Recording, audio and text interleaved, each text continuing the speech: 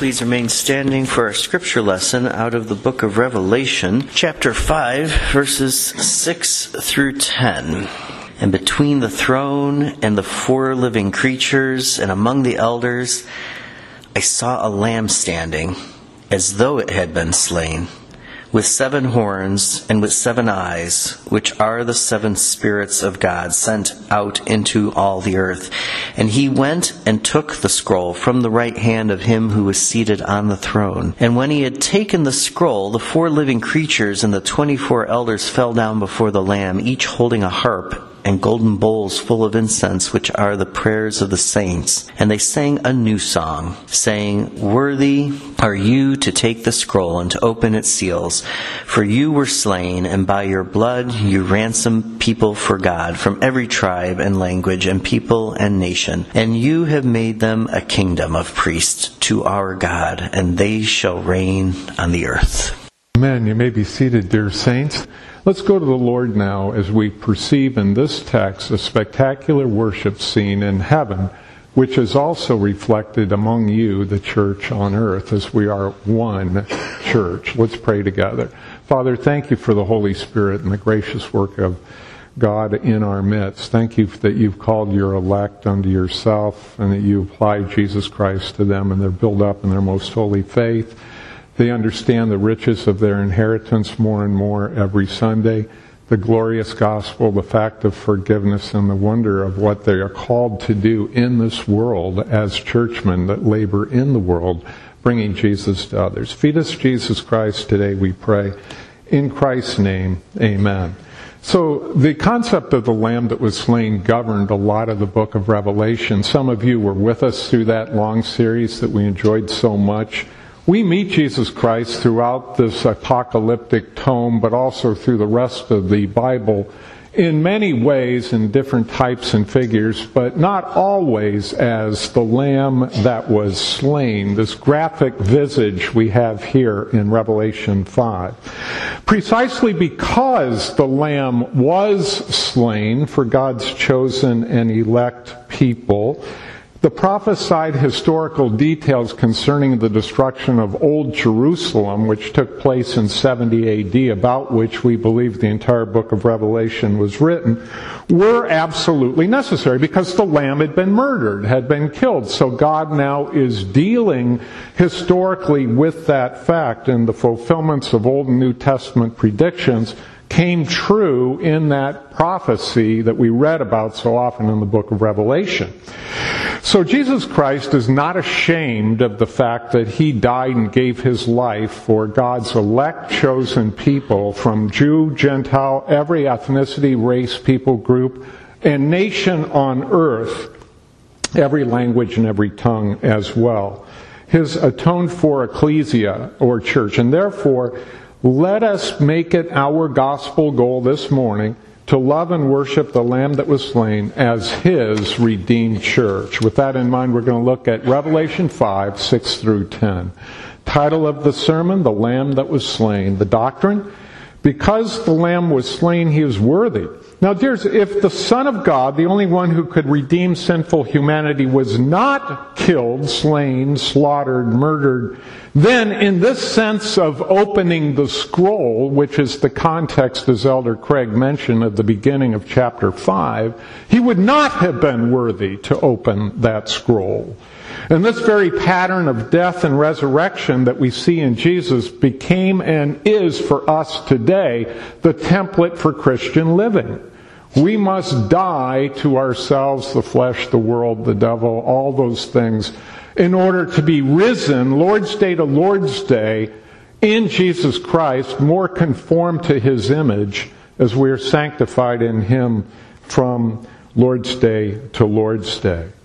Sin demanded death, even of the precious, infinitely holy and righteous one, Jesus Christ, should any sinner have or enjoy any life whatsoever. The forgiveness of sins, the refreshment of God, the consolation of an uncondemned soul, and a clear and completely clean conscience before God because of Jesus Christ's sacrifice. If anyone was to have that, then Christ indeed had to suffer for us. Because the Lamb was slain, he is worthy to be universally praised. In the end of chapter 5 from verses 9 to 14, and obviously we're not going that far today, is remarkable for its emphasis on the Lamb's worship coming from every possible quarter of the created universe. The stars, anything out there, everything, under the sea, on the sea, in the land, on the sky, in the heavens, everywhere. The Word of God teaches us that Jesus Christ is being worshipped. Even today, on this Lord's Day. There's no question about it. But this adoration starts, as it always does, in the church on the Lord's Day. And in this particular case, it's the church triumphant in heaven that we're reading about in this section of Holy Scripture. But that worship percolates down to us in the church militant. As one church, we worship God together in this wonderful Sabbath convocation of praise of the Holy Trinity through Jesus Christ, the God-man. The sea, even under the realms of the earth, those things are all covered. Now, if we've ever wondered if Jesus Christ is worshipped by every created being, even today, willingly or unwillingly, in accord with somebody's will or completely out of accord with it, we need wonder no more. God has called everyone to worship Him. Philippians 2, every knee will bow, every tongue confess that Jesus Christ is Lord.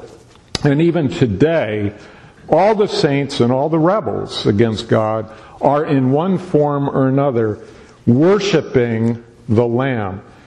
But had this lamb not been slain, then he would have been a lamb whose purposes as a sacrifice would not have been fulfilled, because that's what lambs were to be slain, to be offered for the sins of others. Had that not happened, then Jesus would not be worshipped as the lamb that was slain. Ours is a bloody religion, dear saints, a very bloody religion.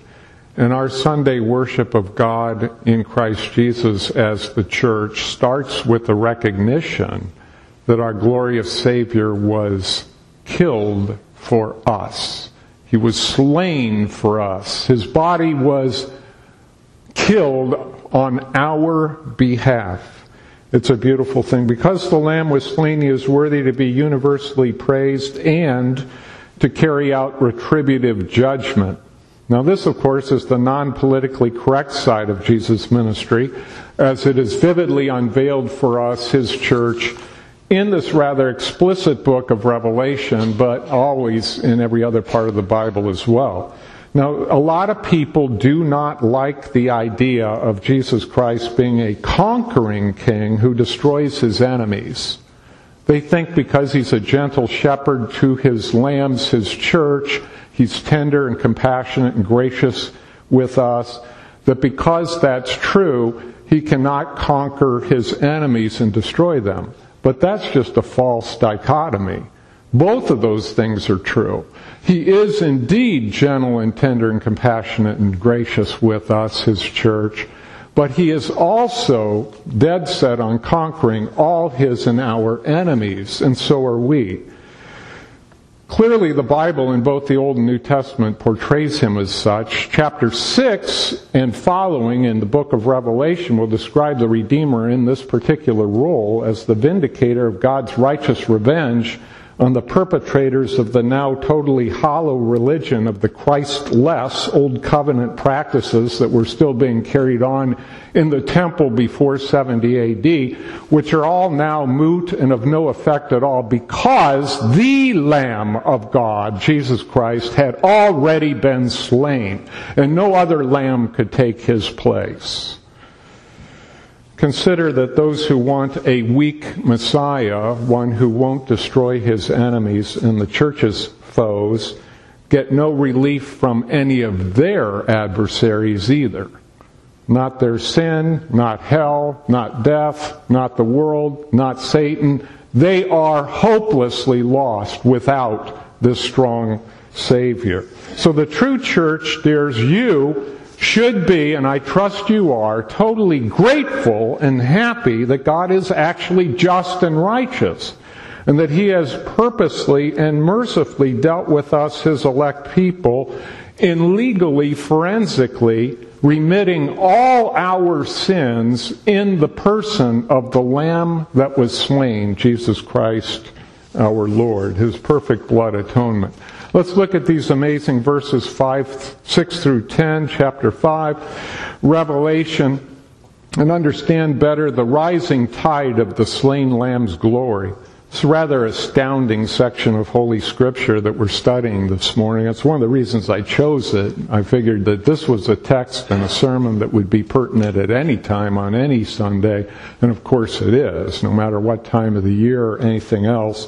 It starts out really almost humbly and lowly, but then it amplifies into a mighty crescendo of praise of the Lamb, just like a lot of good pieces of music do. They start a little bit low and build up into this great climax. Now, may our faith in, love for, and appreciation of Jesus grow, even as we observe together today the rising tide of the slain Lamb's glory. First, Christ appears in absolute power and omniscience. Children, omniscience means knowledge of all things. Verse 6. And between the throne and the four living creatures and among the elders I saw a lamb standing as though it had been slain, with 7 horns and with 7 eyes, which are the 7 spirits of God sent out into all the earth. Now, the hitherto hidden, if you will, Lamb from the earlier verses in chapter 5 now comes on the scene for the Apostle John's viewing and ours. He had been spoken of earlier by the elder in verse 5, but now John, the apostle of love, the one recipient of this gospel of the apocalypse that we call Revelation, he beholds the Lamb in his Sabbath Sunday afternoon nap dream vision. And let us carefully note, dears, very important, from whence the Lamb comes. Or if you will, from where did the Lamb come? Well, according to the text here in verse 6a, he came from between the throne and the 4 living creatures and among the elders. Now, in other words, Jesus, the Lamb of God, is occupying the space, get this, between the human and the divine, between the throne and the elders. After all, he is the God-man, the Son of God and the Son of Man. That's a very interesting fact about this text, and one that we should really rejoice in. And then we're given 2 characteristics that immediately applied to this Lamb that was slain, and they are his might or his power and his knowledge of all things, omniscience. Now in this case, he is in his divine nature of knowing all things. Omniscience. And these are not attributes that we would normally or naturally ascribe to a lamb. Maybe some other animal image, a lion, an owl, something wise, something else, but this is applied of a lamb. Now notice that this lamb still bore the marks, as it were, of his crucifixion, as the text reads, a lamb standing as though it had been slain. Now, if that's interesting, this next comment I'm going to tell you is even more remarkable, and that is that this lamb is standing. In other words, the slain lamb is standing. This speaks of his resurrection from the dead and his glorious victory over all his foes. His subsequent victory flowing from his resurrection, which we enjoy today. So the text speaks of horns. Incidentally, an interesting article in the latest Table Talk on that. If you're interested, I just read it the other day. The horns of the altar could be in view here. It speaks of eyes, The horns in our case here are certainly power. Eyes are knowledge. 7 spirits are the Holy Spirit. So dears, true church, children of God, struggling saints, those who have all kinds of problems, who continue to wrestle with the world, flesh, the devil, who are being conformed in the image of God, be encouraged. Your Savior is both powerful and wise and all-knowing. And this is a good thing. The rising tide of the slain Lamb's glory, Christ appears in absolute power and omniscience. Next, the Father vests, V-E-S-T-S, vests Jesus with complete honor, verse 7.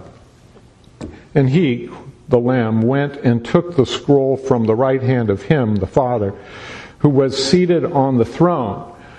So in this verse, the Father on the throne hands this all-valuable scroll, which we are not explicating in great detail this morning, to his Son, the Lamb who had been slain. The Son, the Lamb, takes the scroll from the Father's right hand, much like he, Jesus, took from the Father's right hand the righteous wrath against the sins of you and me and all the elect church of all ages and all times. He took that wrath, that righteous wrath of God, who is holy and just.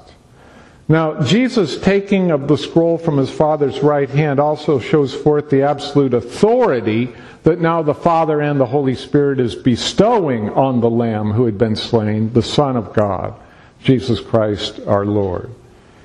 And that is because the Son had been faithful in his role of dying for and rising from the dead for his church, which the Holy Trinity had elected and predestined before the foundation of the universe.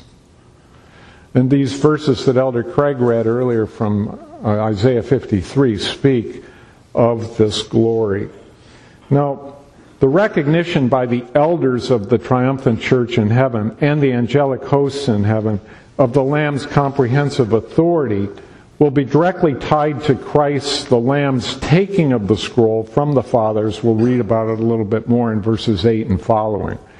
And this is also why we worship the Lamb of God and the Father and the Son through him on the resurrection days, the day of victory, the day of rest, the day of worship, Sunday, the new Sabbath day, the special day of the week on which we rest from all our labors and we enter into a special and wonderful time of fellowship with God and with each other. Because Jesus is Lord, King, and Sovereign with the Father and the Holy Spirit. The rising tide of the slain Lamb's glory. Christ appears in absolute power and omniscience. The Father vests Jesus with complete honor. And finally, heaven adores the Savior who fully redeemed his church, verses 8 through 10. And when he, Christ, had taken the scroll, the 4 living creatures and the 24 elders fell down before the Lamb, each holding a harp and golden bowls full of incense, which are the prayers of the saints. And they sang a new song, saying, "Worthy are you to take the scroll and to open its seals. For you were slain, and by your blood you ransomed people for God, from every tribe and nation and people and every tribe and language and people and nation. And you have made them a kingdom and priests to our God, and they shall reign on the earth." This is the text that finally settled for me the whole question of exclusive psalmody, which I have great respect for among our Reformed and Puritan tradition. But this is the one that allowed me to see that we are in a good accord to sing sometimes new songs as the church militant on earth. Because they're singing them up there, we can sing them down here too. And the contents of the new song are seen right there in verses 9 and following, verse 10. So this burgeoning wave of the worship of the Lamb totally fills heaven itself here. But As the subsequent verses will explain, and of course we're not going to be continuing in them at this time, the adulation also spills out over heaven and comes down and saturates the entire earth too. Now, isn't that a beautiful picture?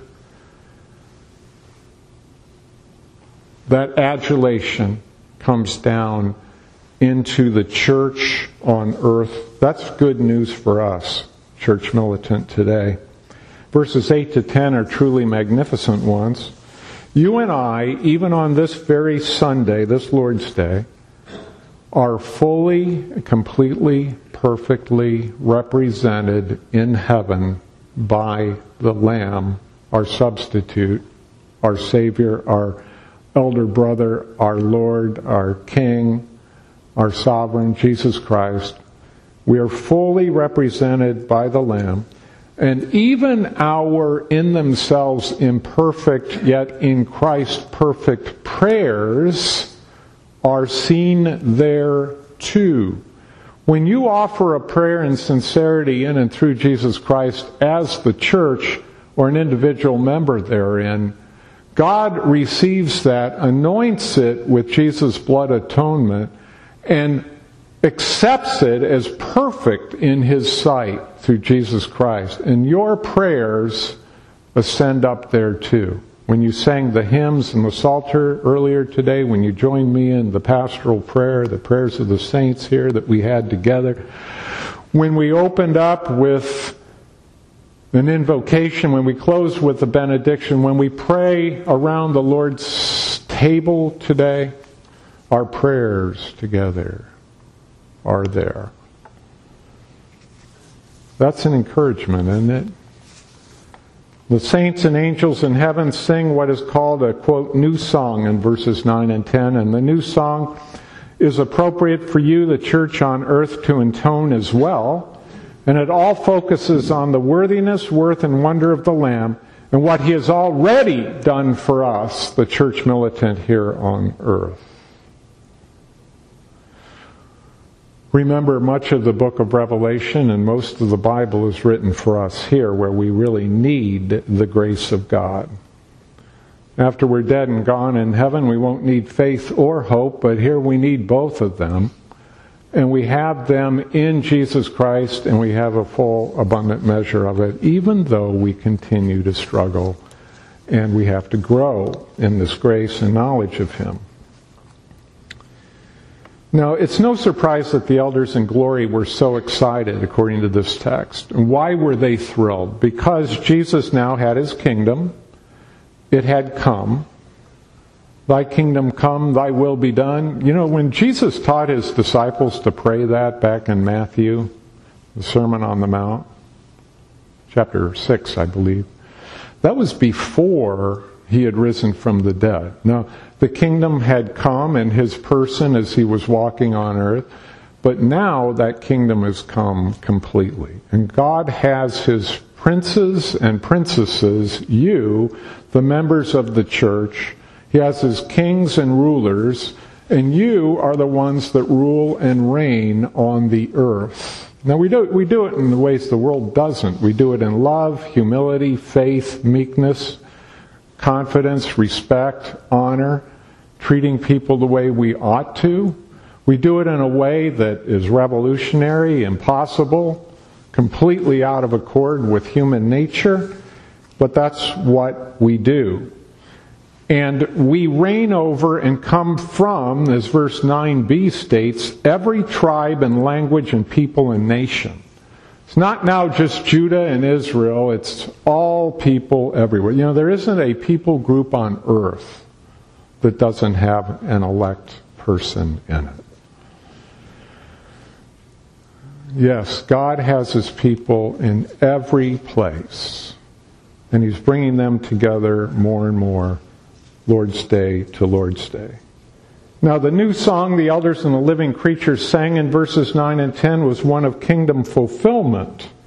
Fulfillment, if you will, of the Psalters, or the book of Psalms, many exhortations to sing new songs. If you know your Psalms, you know that that's true. David and other Psalter writers would say that, as in Psalm 96:1 and 98:1 are just two examples where we're exhorted to sing new songs, which has always been sort of an irony, isn't it? Because if you're an exclusive psalmist, which again I greatly appreciate them and have great respect for them, you're actually singing psalms that are telling you to sing new songs. So here we have the fulfillment of those new songs, if you will, because all the nations, tribes, peoples have come into the new covenant church.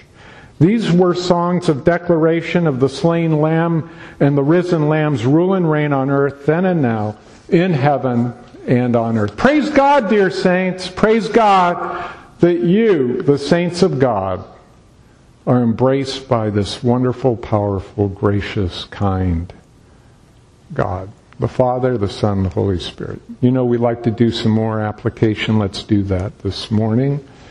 And consider why the slain part of the Lamb that was slain is so key. Lest the saints make up Christ's kingdom of His militant church on earth should ever be tempted to lose our perspectives, our humility, or our way, we are reminded by God in His gospel word that death is always necessary, and that without death we experience no resurrection life in Christ, our risen King. You know, there's false gospels, and you know there are plenty of them out there. Feel-good gospels, make-believe gospel. False gospels run away from this death issue. The slain ingredient of the equation of the real and good news for sinners. Ours is a bloody religion. We had to have a murdered Messiah in order to have any salvation. It's not a clean, sanitary religion, dears. Therefore, let us more thoroughly contemplate why the slain part of the Lamb that was slain is so key. Because without the Son of God's death, there is no salvation or forgiveness. Most of us, I would venture to say, probably don't think enough about death. Now think about this with me. Even in heaven, according to today's scripture lesson, death is being spoken of by these characters that are involved in this pericope of Scripture. And in a very real sense, death here in this text is being mocked and taunted because death could not hold the Lamb of God who had been slain. He was now standing as the resurrected Lord and King and sovereign over all. But still, the reality and the importance of the Lamb's death is highlighted as being of first and primary significance. The second person of the Holy Trinity, Christ, does not initially appear in the heavenly court and in the throne room as the Lamb that was crowned, but as the Lamb that was slain. Now, He is the crowned Son of God in heaven, ruling and reigning over everything, all the creation, and especially tenderly His own church. But first, He appeared as the Lamb that was slain because He had to offer that blood sacrifice before the Father, if you will, in the eternal temple in heaven on behalf of the elect saints of the true church, Jew and Gentile. His crowning praises do come to Him precisely because He was willing to sacrificially give Himself for you, His church. Now, for you who are members of that body of true believers, you and I have much cause for thanksgiving and rejoicing because the Lamb died for our sins. Our sins. And He has fully atoned for them. Why the slain part of the Lamb that was slain is so key? Because without the Son of God's death, there's no salvation or forgiveness. And because this explains Jesus' revenge on His enemies in the book of Revelation.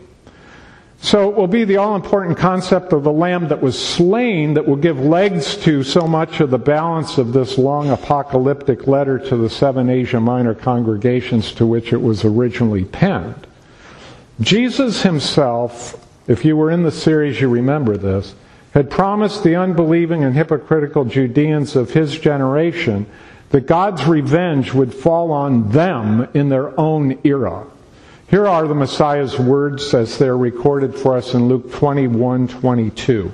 For these are days of vengeance, to fulfill what is written. That's the other part of the Lamb that was slain. We talked about that earlier. The gigantic covenant economy change was a huge and spellbinding event, and a subject over which the prophets spilled a lot of inspired ink. That this would happen in time and space, that the Lamb would give his life, die, rise from the dead, ascend into heaven, and gather together an elect church from every tribe, language, people, and nation. And the book of Revelation was the last receptacle of that fulfillment from a canonical point of view. So God's perfect justice, His righteous retribution or revenge against sin also applies to us, dear church. We're not here to beat up on the world. We're here to recognize that we're also sons and daughters of Adam in the fall, haters of God and rebels against Him. The righteous retribution or revenge against our sin applies to us. But instead of it, God's revenge falling on our persons, it was fully and completely expended on the divine human person of the Son of God, the Lamb Himself, who we will celebrate in that supper, Lord willing, very soon. You who are covered by Jesus' blood atonement today, who could and did receive your Father's absolution, assuring you that all your sins are gone, you people are the beneficiaries of the greatest gift that could ever be. And this gift is apprehended by grace through faith in the Lamb that was slain, Jesus Christ the Lord. And you also, in a very real sense, with the saints in Revelation chapter 5, are singing new songs of praise of the Lamb, and you are, as verse 10 avers, kings and priests to God. We saw that, Deacon Brian taught us that in 1 Peter today, that the church is the kingdom of God, a royal priesthood, a holy nation. You are the kings and queens, the priests of God, offering holy sacrifices, not for sin, but sacrifices of praise to God. And you reign on the earth today. Even if no one else knows it, you're the ones who are in charge. Should we not rejoice at such a great and high and noble standing and place in the economy and kingdom of God? But it requires a lot of humility, grace, meekness, faith, patience, encouragement, strength, each other, the church, the worship day, the sacraments, the means of grace, prayer, preaching. We can't do it alone. That's why we're here. God has provided us everything we could ever need or want. And should we not also publish or proclaim or speak of this great and glorious good news to others who are outside of Jesus Christ like we were? Yes, we should. Beloved, the Lamb that was slain is also the Lion of the tribe of Judah. You, the new Jew, Gentile, New Covenant Church, are the new Judah. And for this blessed gospel fact, may we always love the Lamb that was slain. Let's pray together. Father, thank you for that. We do love the Lamb that was slain, and now we get to see Him in this table of the Lord. We pray that you'll bless us as we partake of Jesus in the sacrament, as we have here in the sermon. May we love the Lamb that was slain, the Lamb that stands, the Lamb who bore the marks, still does, of crucifixion, the Lamb who rules and reigns over all, the great Lamb of God, Jesus Christ our Lord, in whose name we pray. Amen.